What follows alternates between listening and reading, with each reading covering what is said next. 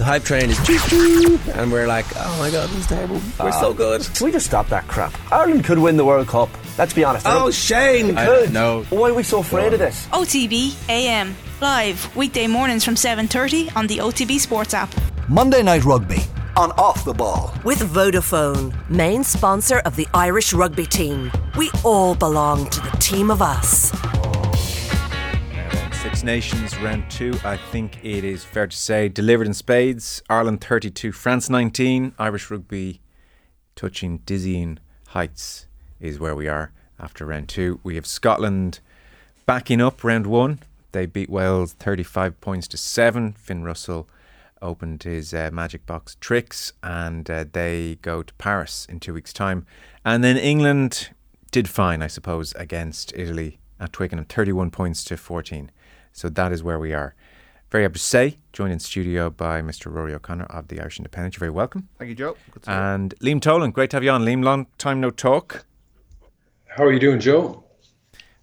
Name us a better, Liam, Irish performance. Well, I was sitting 3 rows in the very back on the south side of the ground, and I just thought it was an amazing fixture. I had a wonderful view. I was right at the back, but you could see the whole systems and plays of both sides evolving over time. Ireland looked so comfortable in so many ways, particularly in those opening phases where France, with the massive bulk that they had, they asked an awful lot of questions, but the Irish defence remained solid, remained comfortable, was extremely aggressive off the line. And what was very heartwarming was, as France went through their phases, they ran out of attackers, and Ireland never ran out of defenders. They looked very, very comfortable up until that Penno try, which was, again, for me, to kind of hint at your question, was one of the great moments in Six Nations history, in Five Nations and Six Nations history. It was a wonderful score.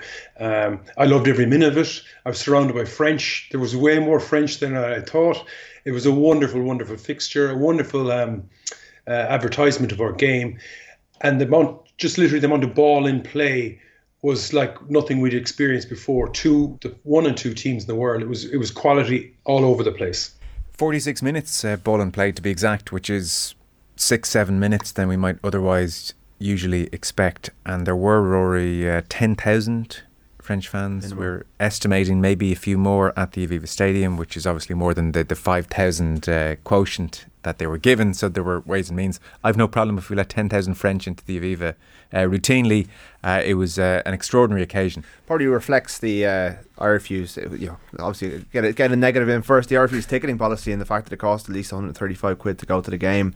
Maybe the clubs, I found it difficult to find buyers for tickets that I had because it was so expensive, and I think the clubs tickets, a lot of them would have ended up in the corporate market, which ended up in France, which is why I think we had so many coming over. And it was 9 or 10 charter planes coming over.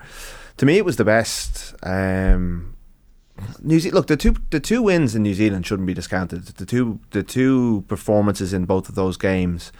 The 2018 win in Twickenham, I think, was a sensational performance. 07 against England. The Croke Park game must be up there. Although it was a poor English team, it was a very complete performance by that team.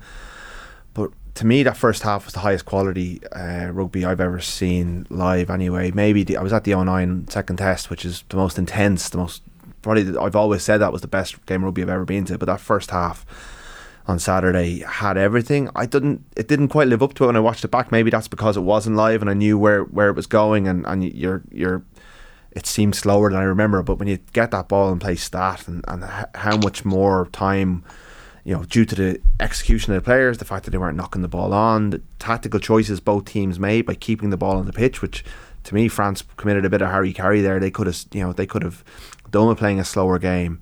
The first half was just, rugby gets an awful lot of bad press or negativity through for very good reasons, in terms of the way it was being played, the slowness of games, the concussion issues, all of that stuff. But this was the best advertisement you could possibly get for the sport, albeit you could throw in the Iwini Antonio tackle, which shows exactly what's wrong with it. But it was brilliant. It was great sport. It was great theatre. 2 teams just going for it. It's the best 2 teams in the world going for it. It was sensational. Liam, styles make fights. last year France kicked more metres than any other team in the Six Nations. Ireland were bottom of that list, by the way. They were 6th. They passed more than anyone else. But France, a kicking team, and they pitched up in Dublin, and in the first half in particular refused to kick the ball. Ireland had more kicks than France, 38 to 35, which was unexpected. Apparently Galthié wasn't impressed that this happened, and they did kick more in the second half. We had Ronan O'Gara on yesterday. He was saying that the players seem to have noted the quibbles in the French media that France are too much of a kicking team. They're betraying the Gallic flair. And they almost just sort of seem to go for it and say, let's have a cut. And, you know, Rod just talked to us about someone like Penau, who is this glorious runner, but has to traditionally go against his natural instincts and just kick the ball as opposed to running it. There seemed to be a degree of France saying, well, to hell with this. Oh, away we go. And maybe it was self-defeating, the glorious try aside. Well, the momentum that France have been generating over the past number of months with the victories, you know, they were going for a record, 14 victory at the weekend and didn't get there. It was built on a certain style. Like, emotionally, after the game, if I was in the French dressing room, I'd be a bit confused because they played against the best team in the world in Dublin. But they were the only team to beat Ireland twice in the Northern Hemisphere in the last couple of seasons. So this French team is thereabouts. But I just felt that they got very confused in what they were trying to do. If you look at, there was a total of 21 lineouts in the game, and there was an unbelievable only 5 scrums in the game. And you compare that to the other 2 fixtures, like there was 35 lineouts in the England-Italy game and 34 in Scotland. So those extra lineouts, those extra scrums give the Fatties a huge opportunity to regain composure, to regain energy, but also to control the tempo of the fixture. And like, again, as I said, in the opening 10, 15 minutes, whatever France threw at Ireland, Ireland's defensive system was extraordinarily comfortable. So much so it came flying up out of the line constantly. There was lots of tackles missed, and probably the Penau try was where the brunt of the tackles were missed.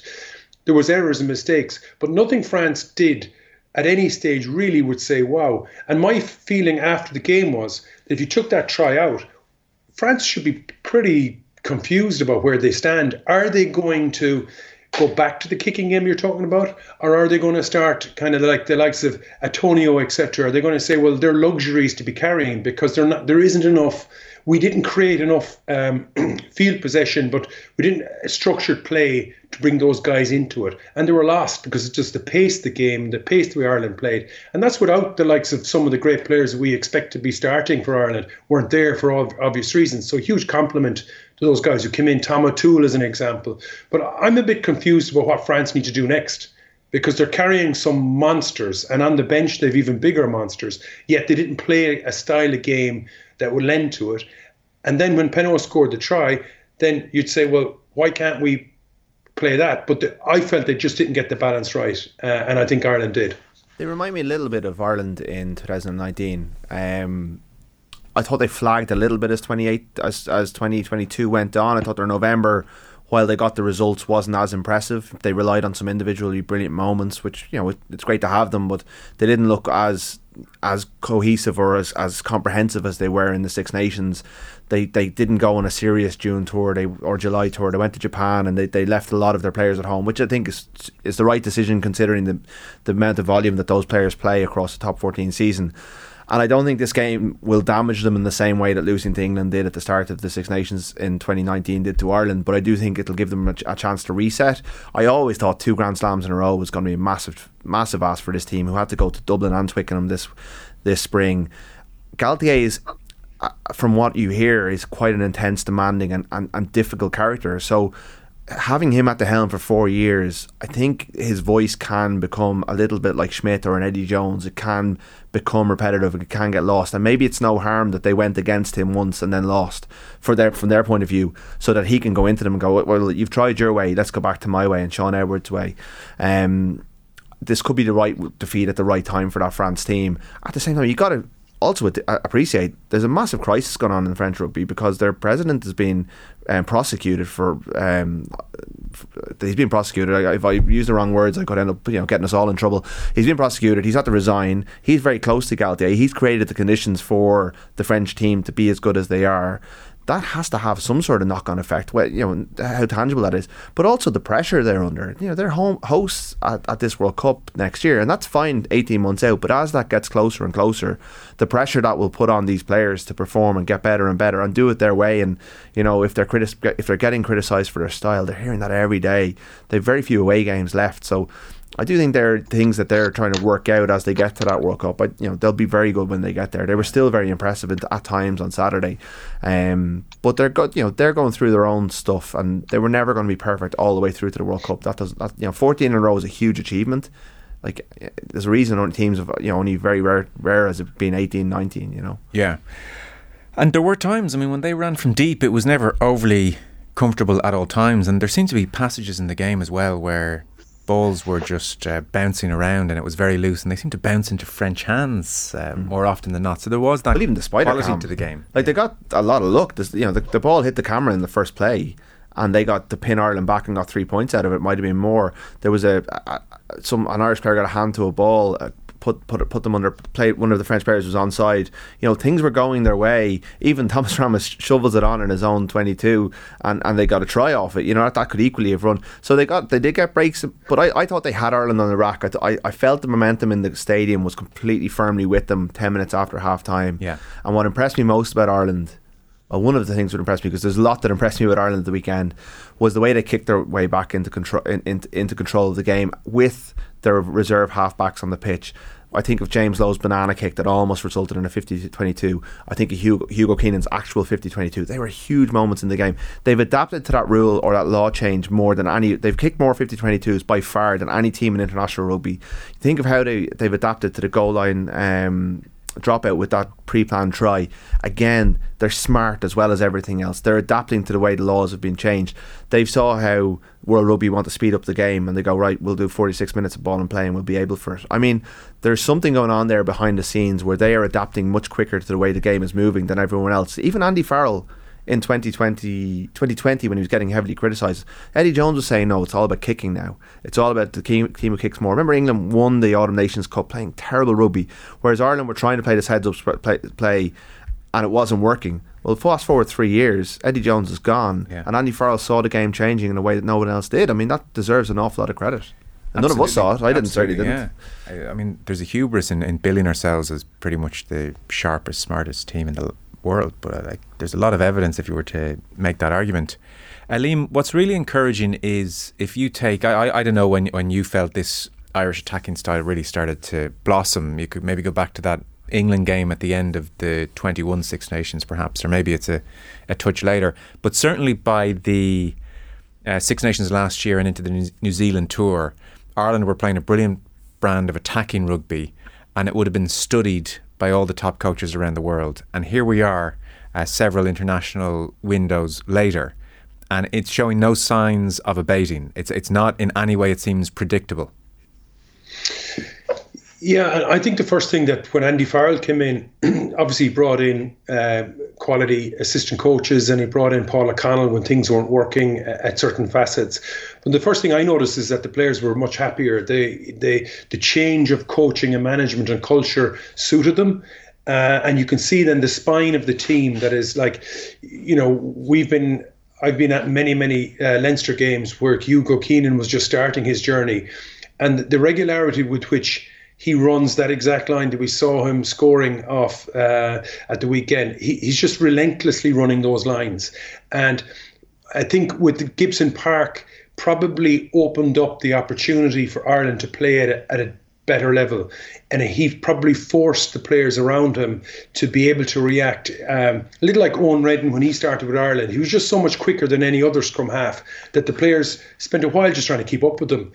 Whereas Gibson Park has forced the players to there's no thought process in many ways. He's like he's playing rugby on the beach at home, where he is expecting a number of options to present to him, and he's firing it out. And you can see Conor Murray is adapting to that style now as well, considering the week he has had and his family have had. It was a phenomenal performance from Conor Murray.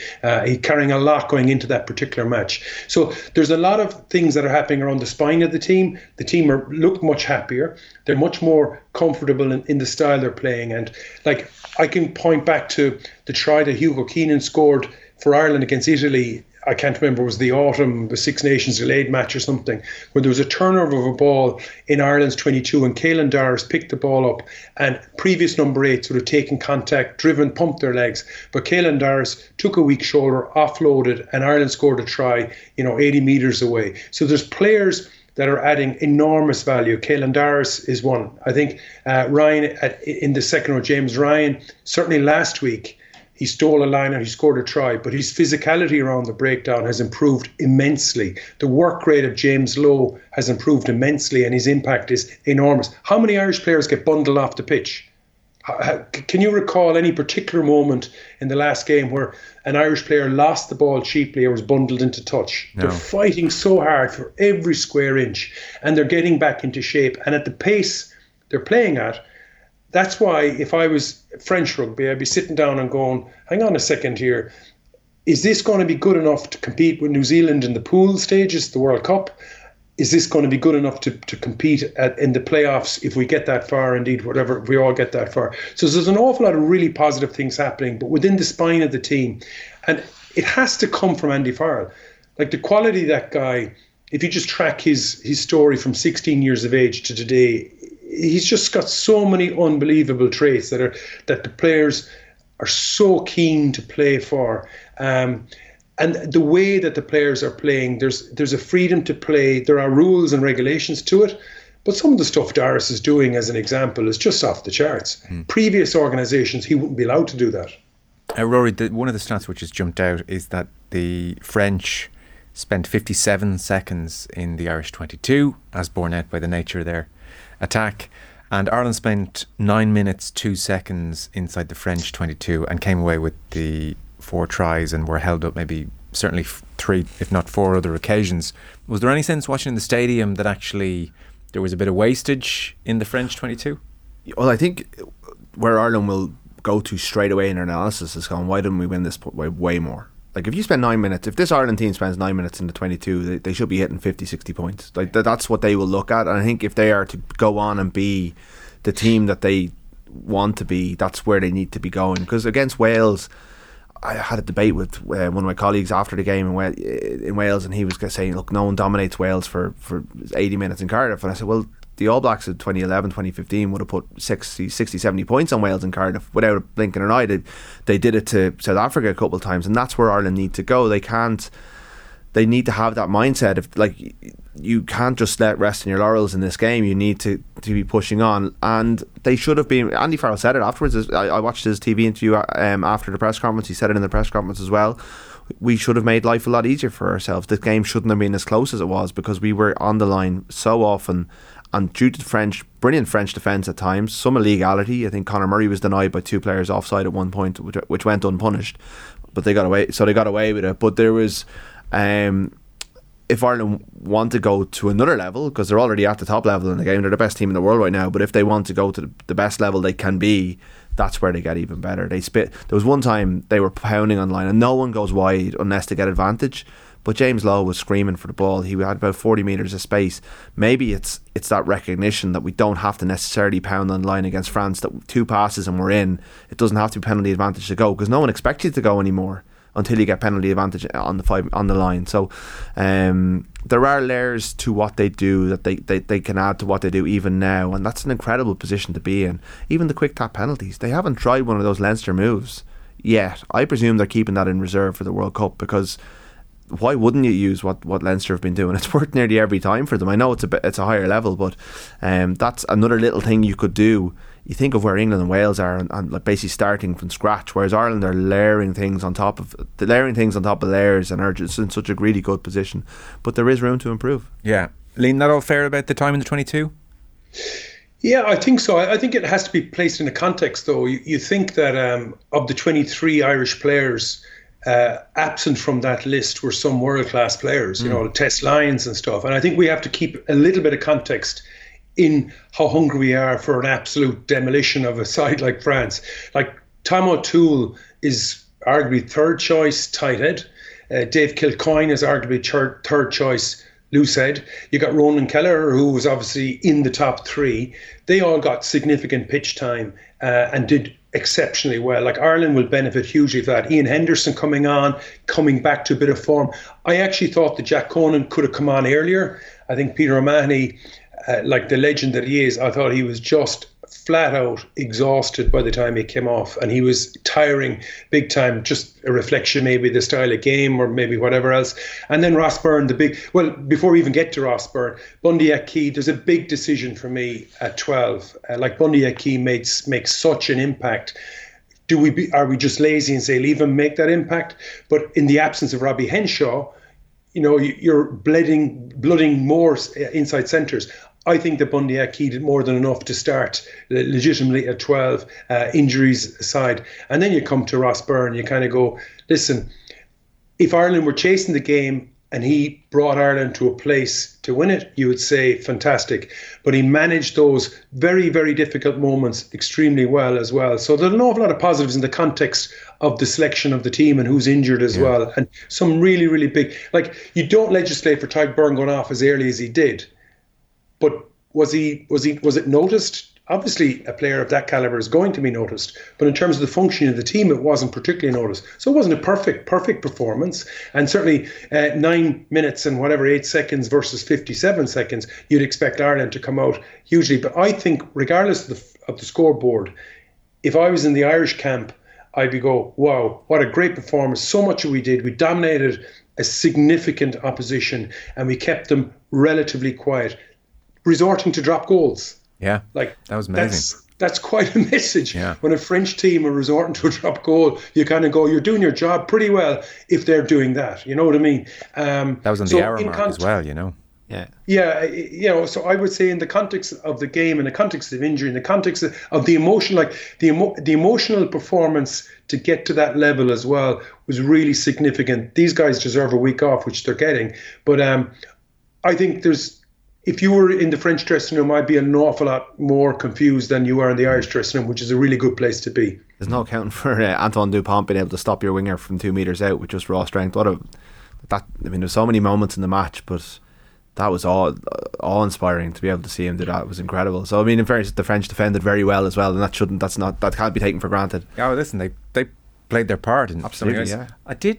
Even as you were watching it the first time, you thought, this is extraordinary. I think the second time, most people probably laughed in some kind of way, like just in disbelief, because all the momentum was with Hansen.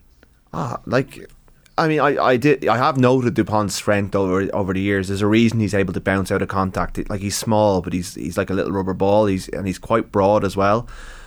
But that was a different level. I think I read that he did a bit of judo when he was younger, and you could see where whatever he has in his locker, I mean, the power to be able to do that. Hansen would be pretty annoyed with himself, I'm sure, that he didn't get lower, but it was an incredible piece of skill, and one of the moments of moments out of many, but possibly the most impressive one of all.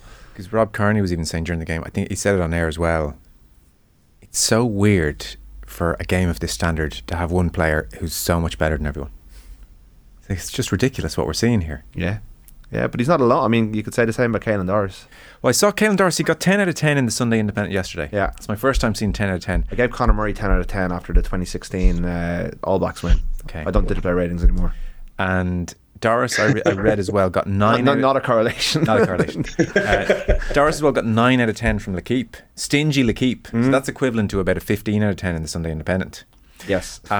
Here's a big picture question, because we can talk about Doris and say similar things to what we said over the last number of weeks and months. Caelan Doris from Ballina, County Mayo, Liam, you have a good sense of grassroots rugby and the work being done. If Caelan Doris had not gone to Blackrock and had stayed in Ballina, County Mayo, would the IRFU and Irish Rugby be confident that we would all still know his name? Well, I have that argument a lot when I see really talented Munster players coming through the system and going, if they had an opportunity to play in the Leinster environment, how would it change it? It's a futile discussion. What I can say is that from the moment I saw Doris coming on, I was like, this guy is a game changer, because he has a physicality to take the hits, and you could see him on Saturday, but he has such football in him. It's a real game changer.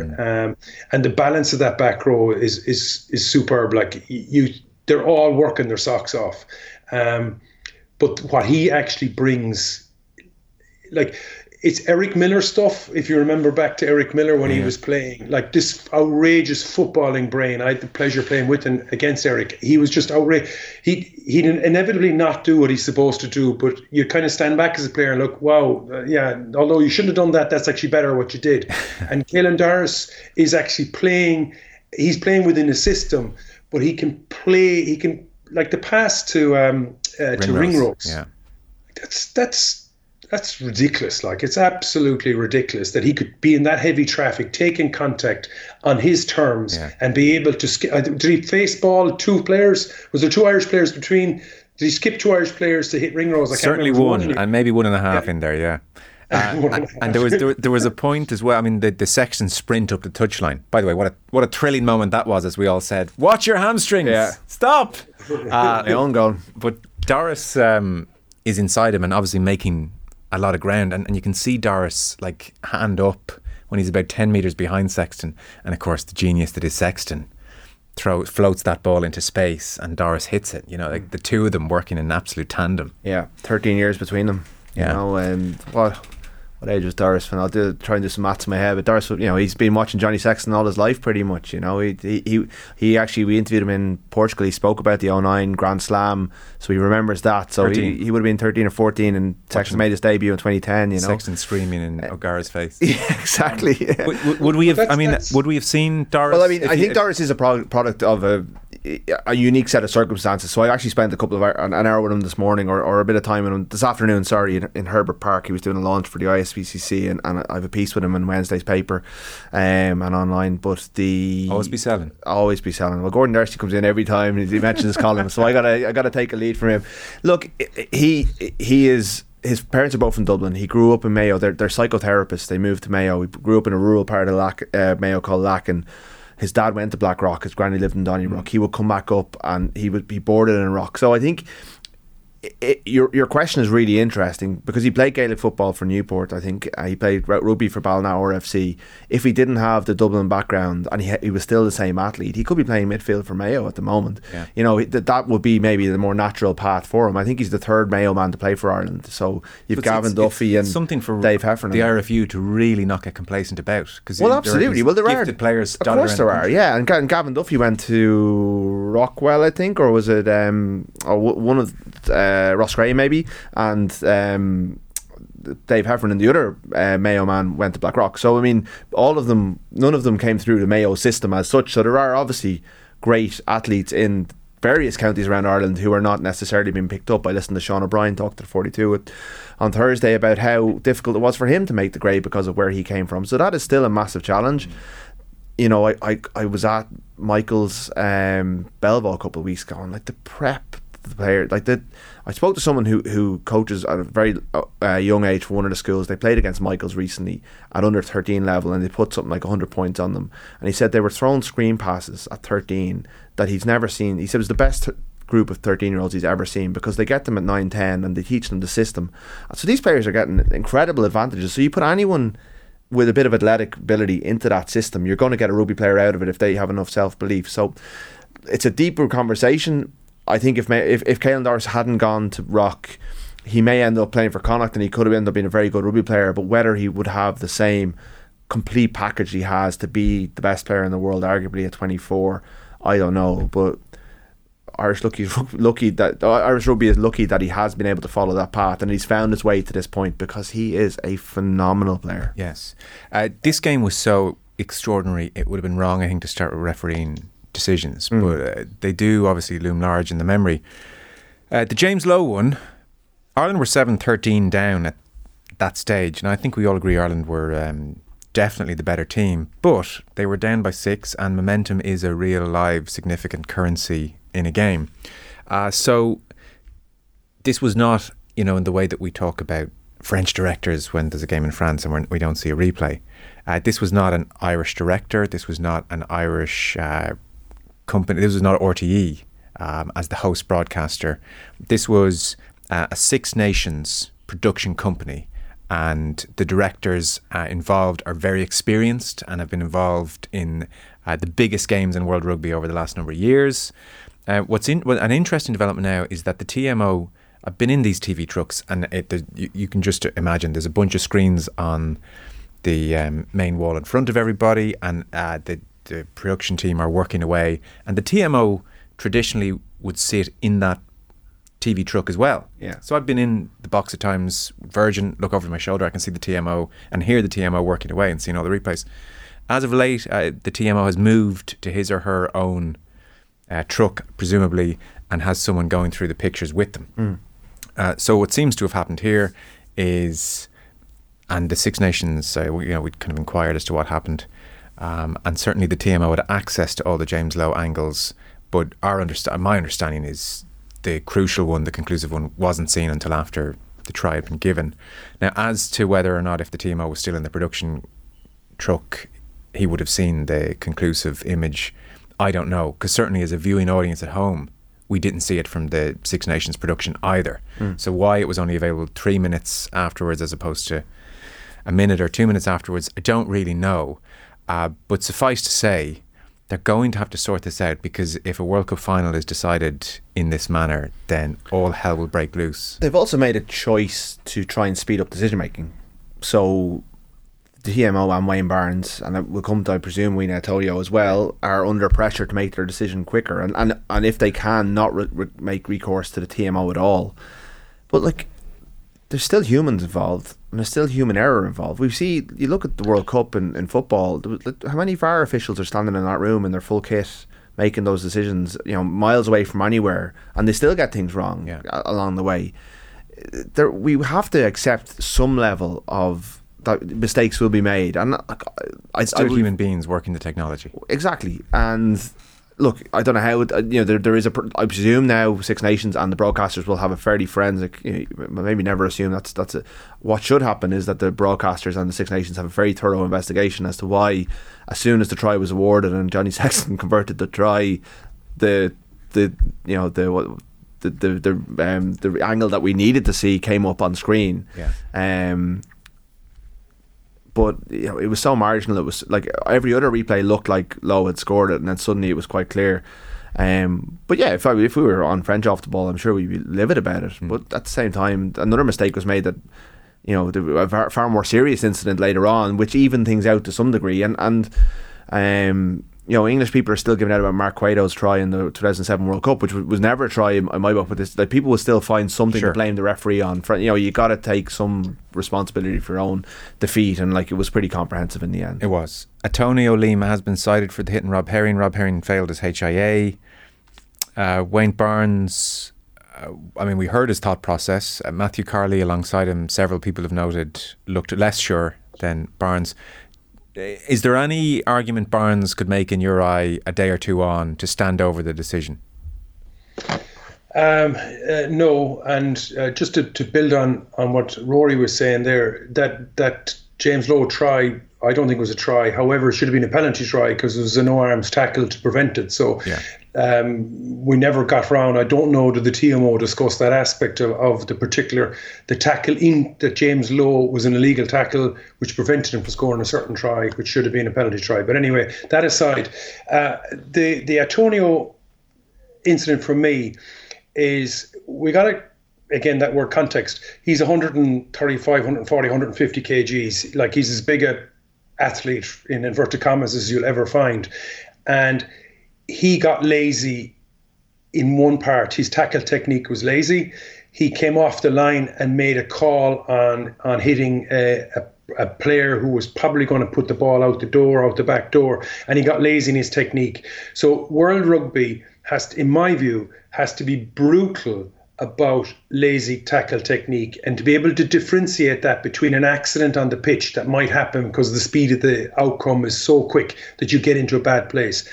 That guy, you can't have him being lazy in contact because he's going to do some significant damage. The fact he's 100 and whatever kgs means it's definitely going to be damage. I think it was outrageous. And World Rugby has to be brutal with that, because there's only one way to use great language. There's only one way to learn him, which is send him off, send him back to some tackle school, and then he comes back and he doesn't do it anymore. It was a lazy tackle technique that should be brutally punished. And I think Wayne Barnes, for whatever reason, didn't punish him. What do you think the Barnes rationale was. Like, where do you think he got so out of kilter with basically the entire rugby fraternity here? Maybe, again, I don't know what was going on in Barnes' head, and I didn't have a referee thing, so I didn't listen to the commentary of how he came. Said there was no high degree of danger about it, which was the line that everybody was shocked at. The only thing I can take in terms of mitigating circumstances was he over compensating for the sheer size of Antonio? In other words, Antonio, even if he made a proper tackle, would smash the most of the world's population. Maybe he took that into account. But for me, it's dereliction of duty. You have to get players to get proper tackle technique. And if you allow that 50-50 stuff, you're going to allow a 50-50 tackle technique, which is going to lead to more damage. So I think I think this is a bad decision for rugby. I think Rory as well, he half remarked, I'm talking from memory here, which is not always ideal when it comes to journalism and standards, but he seemed to as well reference the fact that not all of Antonio hit the jawline of Herring, that there was a fair proportion of Antonio hit the upper chest of Herring, therefore it wasn't just a headshot in isolation. Yeah, and I think that's where his assertion that there wasn't a high degree of danger comes from. But the fact that Rob Herring was removed for head injury assessment and didn't return, to me, is enough degree of danger to have the player sent off. I thought it was a scandalous piece of refereeing, to be honest. I thought this is exactly... Wayne Barnes must have sat in how many seminars over the last couple of years reviewing what is a yellow and what is a red and what is nothing and what is... and why. And this is exactly the type of tackle that rugby needs to eradicate.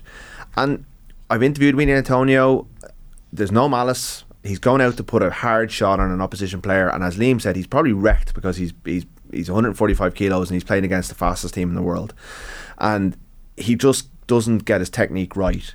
But there's no excuse for that anymore. We've seen countless players red carded for that very reason, and he would have to leave the field with no complaints as a result of it. With malice or no, it's not about that. It's about endangering an opponent, and he endangered Rob Herring. He potentially puts Rob Herring, who's just got his chance because Dan Sheehan's injured and is 25-30 minutes into this big chance that he's got, and now he's gone and Ronan Kelleher comes on and plays really well. The next time Ireland play, it's going to be Dan Sheehan and Ronan Kelleher, and even if Herring never got to state his case, this has massive ramifications on Rob Herring's career.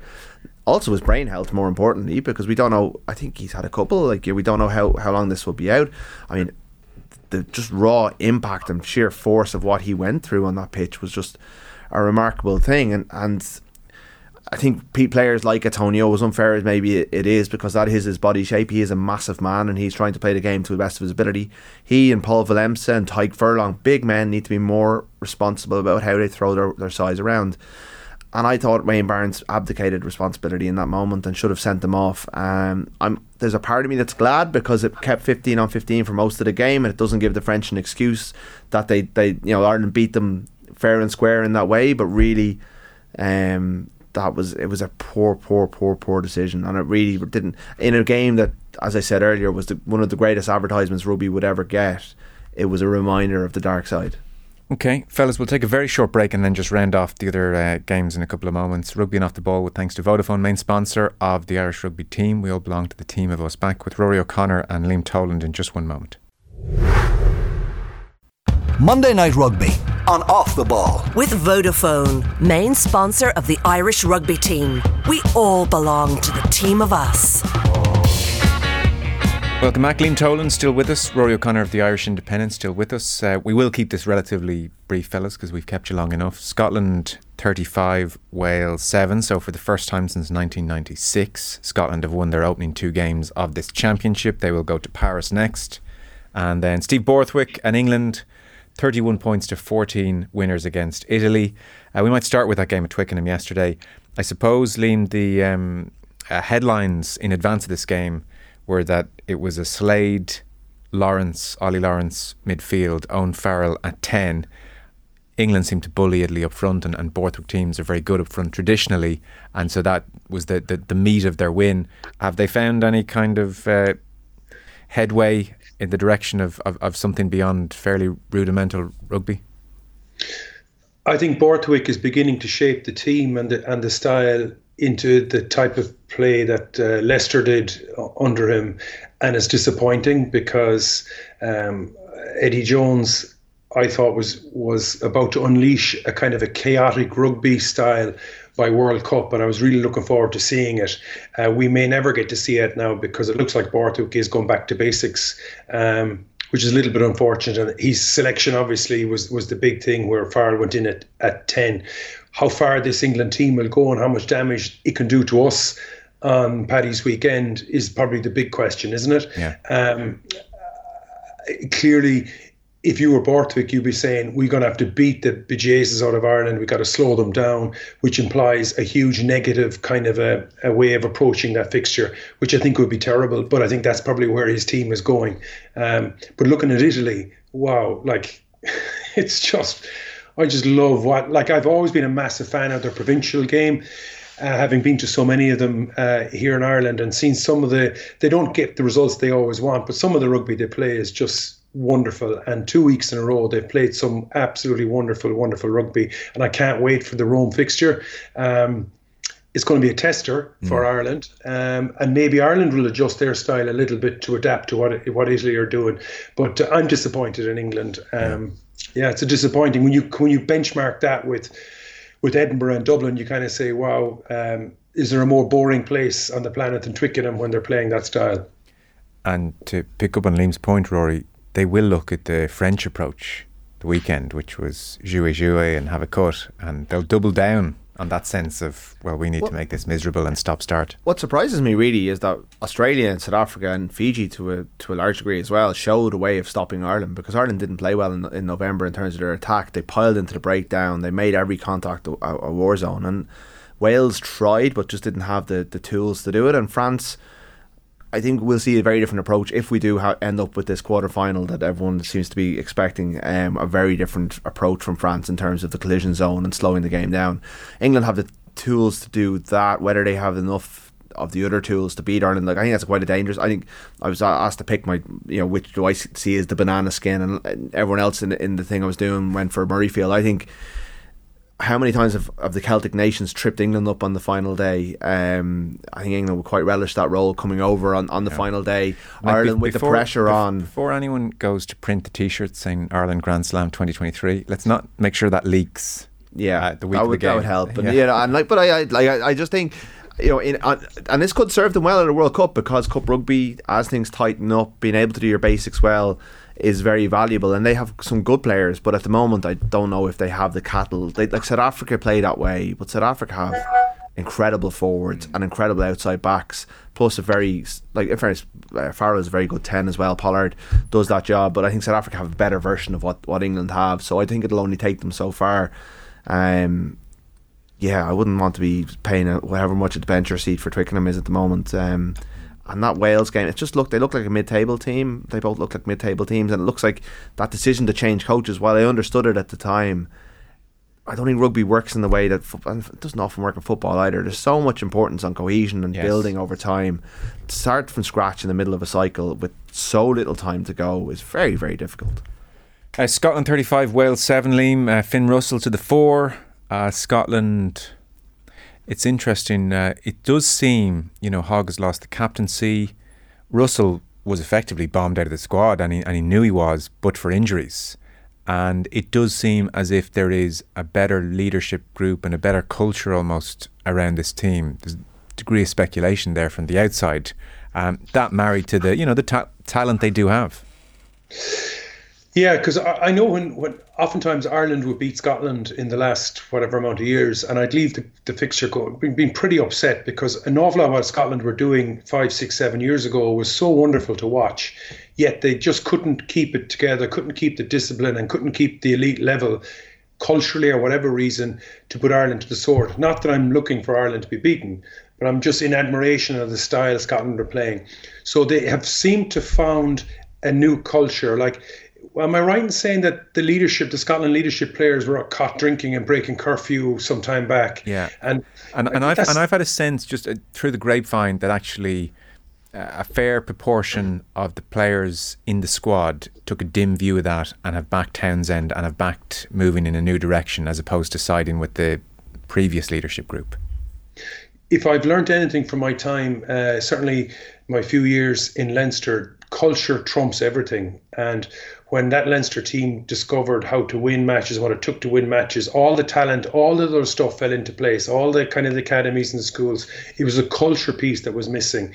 And maybe they've turned a corner, Scotland, and all the better, because it's fantastic. I love watching a lot of how they play, and it seems that Russell and Townsend have some tentative, I don't know, maybe Boutros Ghali came in or something and signed some sort of an accord, but there's some sort of a balancing act going on there that a spark is going to light it, because Russell still just, 1 minute you just love him, but then you're kind of head in your hands, you go, oh my God, this guy, if you get, like, you look at the pool we have now in the World Cup, you could easily argue getting out of that, like, for all of Wales's problems, their pool is pretty much guaranteed they'll get out no matter how bad they are in many ways. But Ireland now is looking different. So this, going back to the emotional journey that Ireland have to manage over the course of the Six Nations, going to Scotland now, is this one where Andy Farrell ramps up the emotion, or is this something where it's business as usual, guys, we just going to go out, do what we do, and whatever else, or some sort of a balance? But it does take there. I'd be interested if we had an opportunity to ask him how he's going to approach that particular fixture in an emotional sense, because obviously the last game requires an awful lot when England come to Dublin as well. It could be a grand slam 20 years after the last fiasco and the carpet gate in 2003. So I'm delighted that Scotland are back. Wales, if you look at the statistics of how they're playing, they're doing, like, most of the statistics is perfect. Time in the opposition 22, time in the possession stakes, etc., etc. But maybe it's just all the new faces in the group, the new coaching ticket. They're just not quite understanding how they can get those scores. So they're doing an awful lot right, but it's pretty grim viewing for them. Scotland in Paris next day out. That would be a fun game. And Ireland obviously in Rome, and then we'll bundle along into round 4. We're pretty much done. The most worrying Irish story from the weekend, Sunday Times yesterday, Ireland struggling to find a Parisian hotel for World Cup that they're happy with. Yeah. Why can't we get a hotel in this country for World Cup? Well, in fairness, anyone who's been to France on holidays, the hotel stock is never, it's not one of France's great strengths. They have a nice basin tour. Yeah. Apparently it's a big problem for it's not just Ireland. Right. And can't Ireland get one with a gym. The way it works is they do a draw at the start, and Ireland came out quite low in the draw, so they're quite low down the pecking order. So they get 4 dibs, or so there's 4 teams in Paris for the quarter-final week, and they're fourth on the list. So they have a bit of an issue in that I think it's not that there's no good hotels with good facilities, and they're also quite far from the Stade de France. Like, Andy Farrell talks about adversity all the time. If Andy Farrell deals with this the way he's dealt with everything else, you go, great, we've got a crap hotel, great, bring it on. So maybe the RFU logistics people need to take their lead from their head coach. But yeah, it's a bit of a concern, but like I'd be less worried about this group in that environment than I would have been about others. They're in tour for a long time. I said it'll be glad to get out of tour by the time it rolls around, but yeah, it's one of those little red flags on the horizon. I appreciate you taking my very average let's wrap up the conversation gag and giving us a full and complete answer. That's what you're bringing to the I'm doing my work with planning at the moment, so that's it's on my mind. We are out of time. Liam, much appreciated. Thank you very much. Take care, guys. And Rory Connor from the Irish Independent. Thank you very much, Rory. Appreciate it. Joe. Cheers, Liam. Just before we sign off, main sponsors of the Irish rugby team, Vodafone, they're offering small business customers the opportunity to display their brand pitchside, advertising obviously during the Ireland-England match. As well as that, if you are a small business owner who knows a rugby fan between the ages of 7 and 12 who would like to be mascot for the Irish team, Vodafone are offering that once-in-a-lifetime opportunity. Mascot will meet the team and walk out with them at the England game, which is not a bad afternoon, I think it's fair to say. If you want to enter for either of those opportunities, just check out Vodafone Ireland's Twitter, or else search vodafone.ie/business. Monday Night Rugby on Off the Ball. With Vodafone, main sponsor of the Irish rugby team. We all belong to the team of us.